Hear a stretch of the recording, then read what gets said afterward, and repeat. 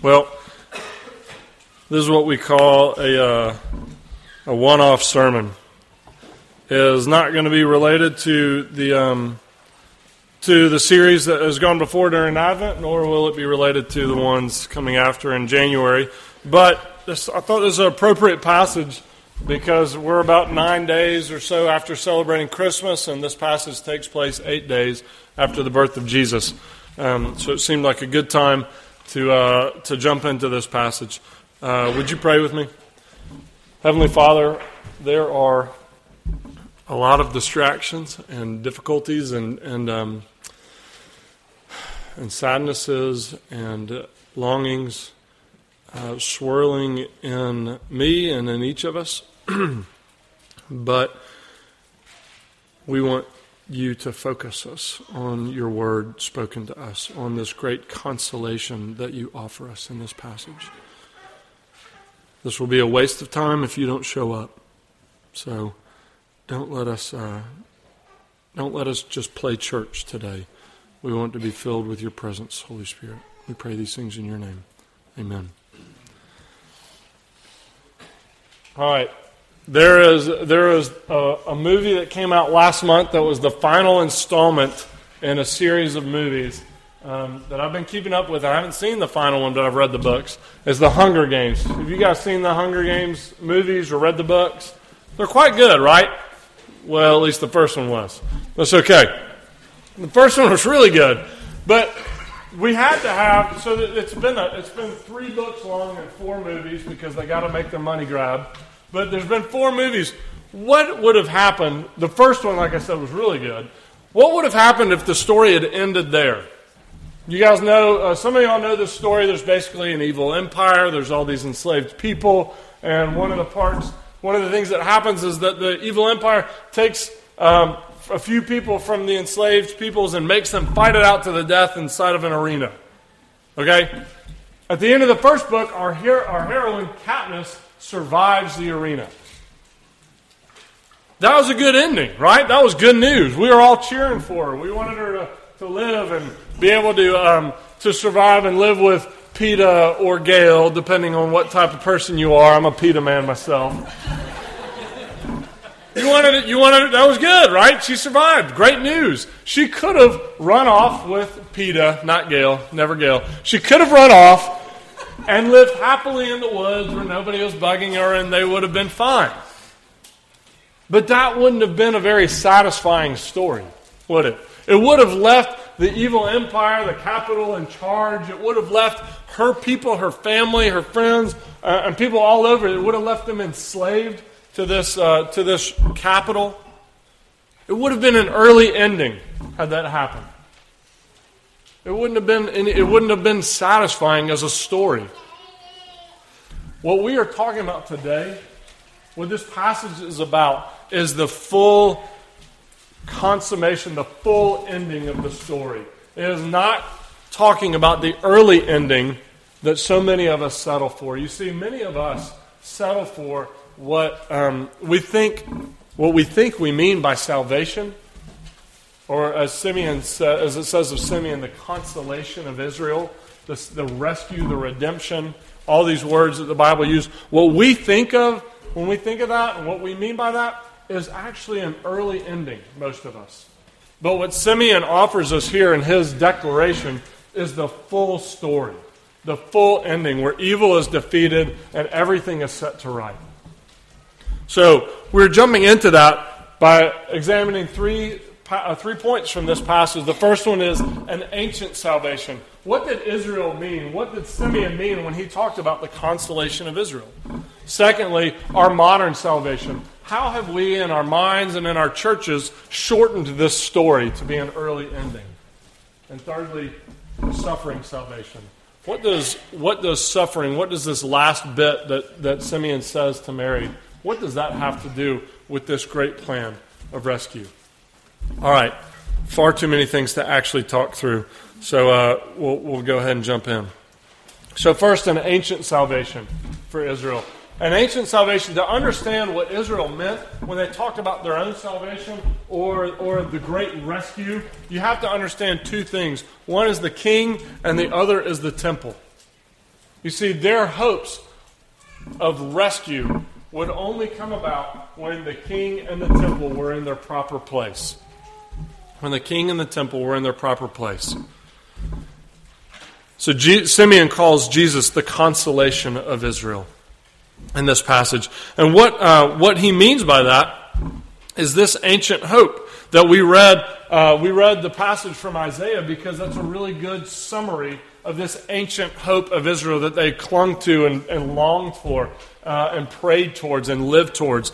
Because in this passage, it says the mountain of the house of the Lord, which is the temple. That's the Temple Mountain, the Temple Mount in Jerusalem. And it says it's going to become the highest mountain in all the land. I love this imagery. It says, and all the nations shall flow to it. It uses this water language to talk about moving towards the highest point. Water flows away from the highest point, right, to the lowest point. But it's this great imagery of the nations gathering in and flowing towards the temple because they have finally come to realize and submit to Israel's king. Well, where do we see king in that ancient hope in this passage?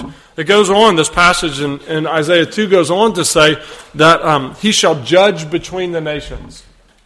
Now, most of us want to say, well, that makes him a judge and not a king. But in the ancient Near East and these lands surrounding at this time, there wasn't this division of offices like we have in many modern political systems. Think of Solomon when two women bring to him one baby and they say to him, judge between us. Whose baby is this? Solomon is acting as the king and the judge. Because that's what an ancient king does. He judges and he declares wisdom and he guides his people in that way. So what happens in this passage as Israel in Isaiah 2 is looking to this great salvation? What is their salvation? It's the king and his temple. And what happens? It goes on to say, they shall beat their swords into plowshares. Can you turn this down just a bit, Nathan? I feel like I'm shouting. They shall beat their swords into plowshares, and neither shall they learn war anymore. So they're going to take their implements of war and make them implements of harvest. Neither shall they learn war anymore. There's not only going to be peace, there's going to be so much prosperity and produce that they're going to have to take their weapons of war and make them into weapons and make them into tools of agriculture. So this king is going to bring the nations to the temple to receive unity with God, and he's going to bring about flourishing. It's the proper melding of these two hopes, the king and his temple. The king and his temple. So the king's role in ancient Israel is to bring about flourishing. How many of you guys have heard of the Hanging Gardens of Babylon? One of the 7 ancient wonders of the world. Anybody? Do we get some nods? Some people in school? All right. Good. Yeah, some of us? Okay. Good. You guys were much higher on Katniss and much lower on the Babylon Gardens than Lula Lake. Everybody's like, oh yeah, the Babylon. But nobody had read Hunger Games. So these ancient, it's this. I mean, basically what it is it's just what it sounds. It's a garden that hangs in the city, and it's one of the 7 ancient wonders of the world. Why would a king decide to do that in his city? Well, it's the same reason that Solomon, when he writes his poem, the Song of Solomon, he uses a lot of garden imagery. It's the same reason that when God created his domain, all of creation, he planted something. He planted the Garden of Eden. Because as a king, your job is to bring about abundance and life for your people. That's what this is driving at. That's why the king is such an important part of this salvation that Israel looks to, because the king brings about abundance and flourishing and life. It is not a mistake also that as Jesus was resurrected from the dead, he was mistaken for one person. Do you remember? The gardener. He's mistaken for a gardener. It's another way that Scripture is telling us this is a king who brings about flourishing, who brings about life. And the temple is the place where God and man can come together. You see, every religion starts with this problem, that there is something that we want, something that we expect, but then there's reality down here. There's always this division, and then in a deistic religion like Judaism, God is holy and we are unholy. We are unclean. We are sinful people. But God has created a place for the nations to flow to Him, for Him as a holy God to meet with the sinful people, and it's called the temple. It's the place where those two things can come together, where peace can be found, where forgiveness can be granted. So that's why you have this ancient salvation. The king who brings flourishing in the temple that brings forgiveness. And you have to hold them together. You have to have them together. So in our passage, we encounter a man, Simeon, who was waiting for the consolation of Israel. He's waiting for these two things to come together. Thanks, John Michael. He's waiting for these two things to happen. He wants to see forgiveness. He wants to see the nations flowing to God, their covenant God, Yahweh. And he wants to see flourishing, the end of hunger, the barren places made fruitful. That is the salvation that he's looking for. And somehow he claims to be encountering that right now. He's in God's temple, and he encounters this little baby whom he calls the Christ. Now, Christ, as you know, is not Jesus' last name. Neither is his middle name. Christ is a Greek translation of a word in Hebrew that is Messiah. Messiah. And Messiah, when we translate that into English, so we're doing a few hoops here, Messiah can be, oh, thank you so much.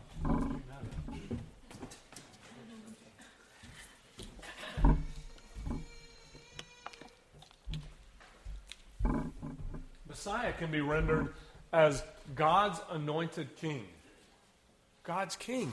So here is Simeon in God's temple encountering God's king, God's anointed king. And it's no wonder that he breaks into song. He starts singing because he is saying, I am seeing coming about this consolation of Israel, this full ancient salvation, and it is great news. He's thrilled. Why don't you and I react that way more often to this good news, when we hear about the salvation, when we hear about this rescue? Why don't we react that way? Well, I think it's because most of us settle for a modern salvation, for some form of an early ending to this story. Religious people, we really like the temple. We really like people who are into church and all this stuff are really into forgiveness. And many of us have shortened this story to just be, when we hear the word salvation or redemption or the consolation of Israel, any of this all these words that have been used in Luke up to this point to describe what is happening in and through Jesus, we think of forgiveness. We think of the important but incomplete truth that Jesus has come to forgive us from this internal problems we call sins, so that at the end of our lives, our unembodied soul can escape this bad earth and live forever in this non-physical place called heaven. It's an important but an incomplete truth. You see, if that's what you hold as salvation, if forgiveness is what you hold as salvation in this unembodied eternal existence, if that's what we hold, then we're never really going to get our hands dirty here on earth, are we? We're never going to get our hands dirty. Did you ever ask concerning your high school romances, or those of you who are in that kind of stage, have you ever had this exchange with somebody older than you? You ask, how far is too far? Right? Typical question that you want to know. And then the other person says, that's the wrong question. And you think, why? I just want to know how far is too far. Is this familiar to you? I remember my youth pastor saying, it's the wrong question. And I didn't get it at all. You see, But when we only isolate this forgiveness part, we're going to end up asking the wrong question of the person who comes across our path. When we only ask that, when we say, all right, my job, if I love the nations, is to see them saved from their private, internal things, unseen things called sin. And then when I encounter the suffering and the difficulty and the non-flourishing of the nations or the people around me or of my family, then my question becomes, how far do I have to go to get them to intellectually assent to this Jesus thing? You see, it's not really about the whole person. It's asking how far is too far. The problem with the how far is too far question is you're not even worrying about this other person that you're called to love. You're wondering, how far can I go with my body? In the same way, we're treating somebody who has real needs and doesn't know Jesus as something less than human, less than a soul-body unity. We're treating them as just this unembodied soul, and we have these physical needs that we have to meet at a minimal level so that we can get them to intellectually agree to these unseen realities. You see how we're treating the person? When we do that, we're treating them as less than human. We're treating them as something lower than the full human. So when we settle for this, just the temple, just that side of it, the forgiveness side, then we're settling. We're settling for a short story, an early ending. But there's those among us who really want to focus only on the flourishing part of this, only on the food and the resources. Those who probably categorize themselves as the liberal end of politics or religion. When we focus on that, it's also a short story. It's an early ending. Y'all hear what Mark Zuckerberg did last month? I think it might have been the very end of November. The founder of Facebook had a baby daughter. Do you know what he did? As like a little happy birthday, just kind of a little celebration. Donated half of what he's worth to charity. Yes. Do you know what half of he's worth? Something like that? $45 billion this man set aside. And he didn't just, he gave it to in a sense, it's to charity, but he decided nobody's actually doing what I want to do in the right way, or he's been a little bit veiled about it. But his purpose is to set up a business that actually will meet the needs of the world. He's alluded to better education, more open communities, and the cure of sicknesses. And he asked, can this happen in our day? And his answer is yes. Yes.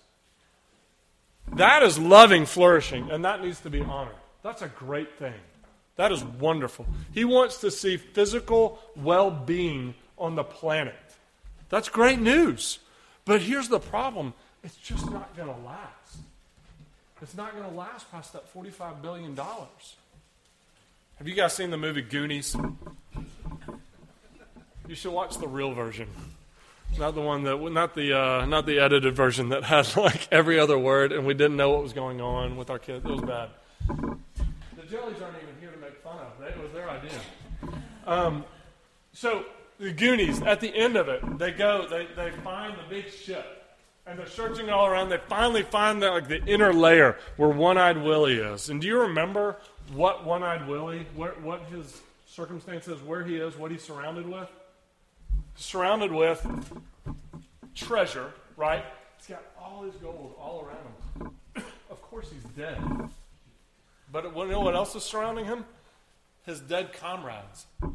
All of whom he has killed to hoard this treasure that can't save him at all. And he dies anyways of starvation. You see, you can flood resources into the world, but resources can't change the basic greed of the human heart, the basic inward slant. Luther says we are curved in on ourselves, and that's the problem of the human heart. That's the problem of our condition in this world. You can give all the resources you can imagine, but you can't change people to want to share those resources. You can't make them want to give them away, want to evenly distribute them.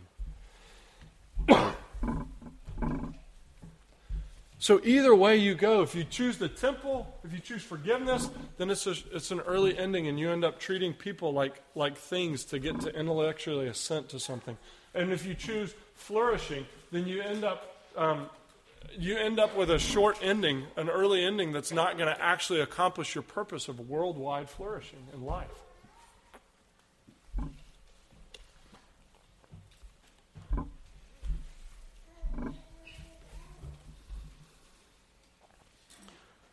Flourishing and forgiveness have to be held together. I'm going to read for you an email that Rachel and I received from some friends of ours who are in Africa working towards poverty alleviation. This is the young lady, and she writes about these Bible studies that she leads and essentially support groups where she speaks to women who are in very difficult circumstances. And I want you to listen to the way that she holds together flourishing and forgiveness, that she holds this great hope, and she won't settle for an early ending to this story. She says to them this: Daniel, the book of Daniel, records the harrowing story of Shadrach, Meshach, and Abednego as they stood before the threat of being burned alive if they didn't bow down before Nebuchadnezzar and his idols. He shares their account like this: Our God, whom we serve, is able to deliver us from the burning fiery furnace, and he will deliver us out of your hand, O king. But even if he doesn't, we will not serve your gods or worship the golden image that you have set up. She goes on to say, we know our God is able to save us, and he will, but even if he doesn't. She continues in prayer. Jesus, you know how many times I've shared this passage this year.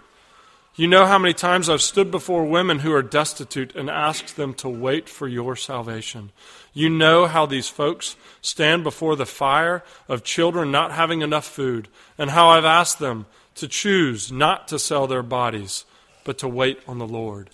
You know how many times I've uttered the words, even if it seems like God doesn't show you a way to provide for your new baby, though I believe he will, you cannot self-abort like you mentioned you might, because you think that the pain of aborting your baby is more bearable than the other pain, that of knowing you never have enough food for any of your children.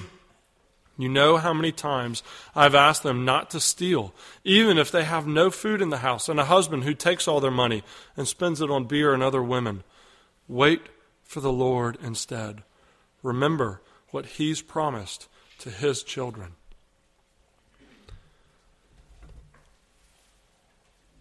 That is a grabbing onto this ancient salvation.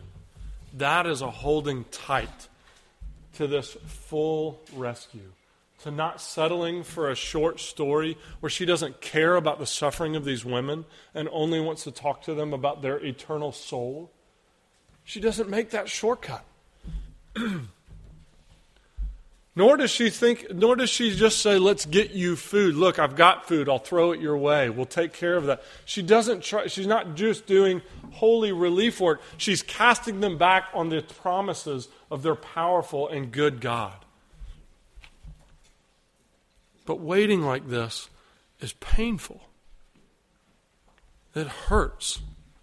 It's painful.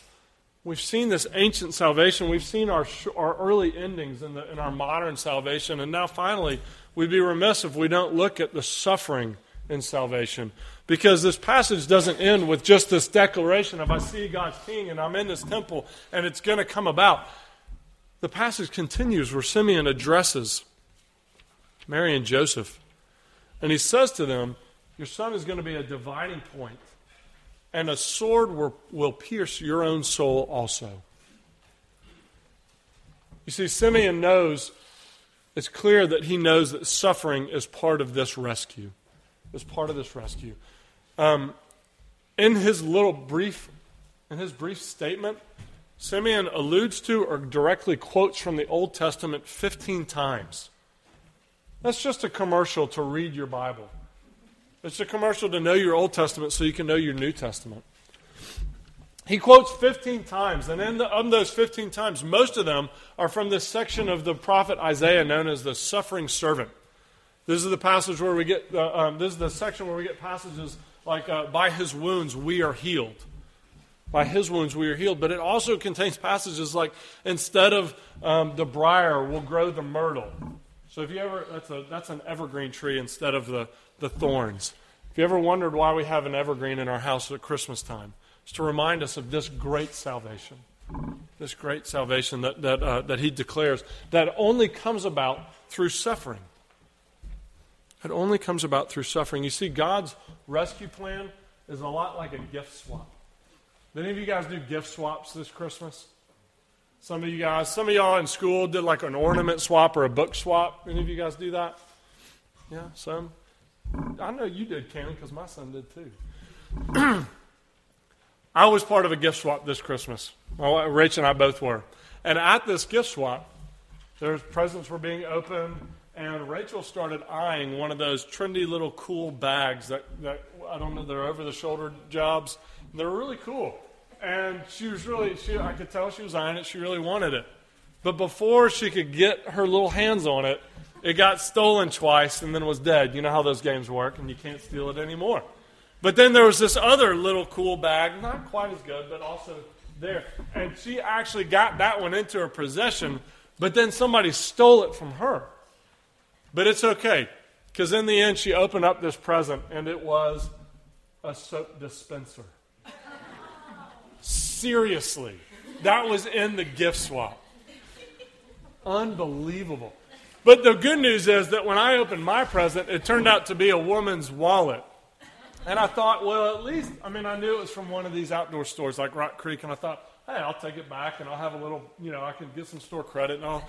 But immediately, before those were fully formulated, the young lady next to me said, oh, I need one so bad. My wallet just broke. I just really need a wallet. And I was like, well, I guess I'll trade you for what you've got. But I need this too. I can't give up my thermos mug. I just got it, but I really need one. I was like, well, she said, I'll pay you. I can just give you some cash. I was like, well, it's Christmas. If I'd take cash right now. I was like, no, it's okay. So we made out with a soap dispenser. That was the gift swap for us this year. Slightly painful. But God's rescue plan, his rescue plan is like a swap where I brought a really wonderful gift to this swap and ended up with nothing. And Rachel ended up with a soap dispenser. That is much more like God's great rescue plan. His rescue involves suffering. His rescue is going to move forward by means of suffering. You see, when you encounter someone who's hungry and you give them some of your food, they now have food, but you have less of it. It's a swap. You take on their suffering and you give them your wholeness, your flourishing. When you encounter someone who's lonely, you take on some of their loneliness and their burden and you give them your friendship. You give of yourself. This is just the way that God has determined to move forward this rescue. A lot of it we can see, like when we give food or we give money. Now I've got less money and you've got more. A lot of it we can see. I'm convinced that the New Testament guides us to an understanding of our sufferings as God's children that we won't ever understand.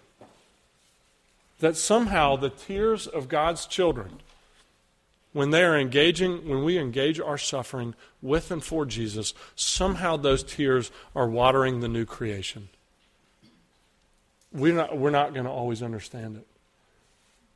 So that the ways that you face the fallenness and the lack of flourishing, the lack of forgiveness in this world, the ways that you engage that with Jesus and for him are actively bringing about his new creation, this rescue, this great salvation that includes forgiveness and flourishing for the nations. Where are you going to get the resources to do that? I used my debit card when I bought that present and brought it to the gift swap. And then I had less money and the gift was in the pot. Where are you going to get resources to swap like that? To take on the suffering of the world and put out and dish out and live out this great rescue. It's still the king and his temple. You see, in our passage, we see Jesus lifted, declared to be king, and blessed. But one day, not long after this, Jesus would again be lifted and declared to be the King of the Jews. But in this lifting, he would not be blessed, he would be cursed on the cross. He took on our suffering and our sin so that we could receive his riches. When we know those riches, these riches that are represented here in this meal that we're about to share together, then we will have the wealth and the resources to go out and engage in that swap with God's world that he loves so much. With all the nations that he longs to flow towards him, like water flowing up a mountain.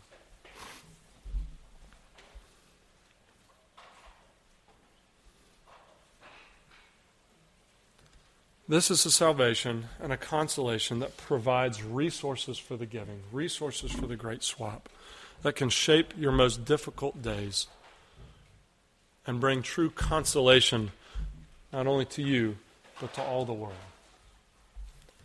Heavenly Father, we are thankful for your word. We want to be shaped. We want to be changed. We are people who say we believe this, who say we want it to be true of our inmost basic desires and loyalties, but we live a totally different way. We need you to continue to remake us. We need you to give to us your forgiveness and your flourishing, that we could give it away to the world. Do so now in this meal that we share together, please. We need more resources. We are poor people. We need to know the fullness of the inheritance that we have in you, Jesus. Amen.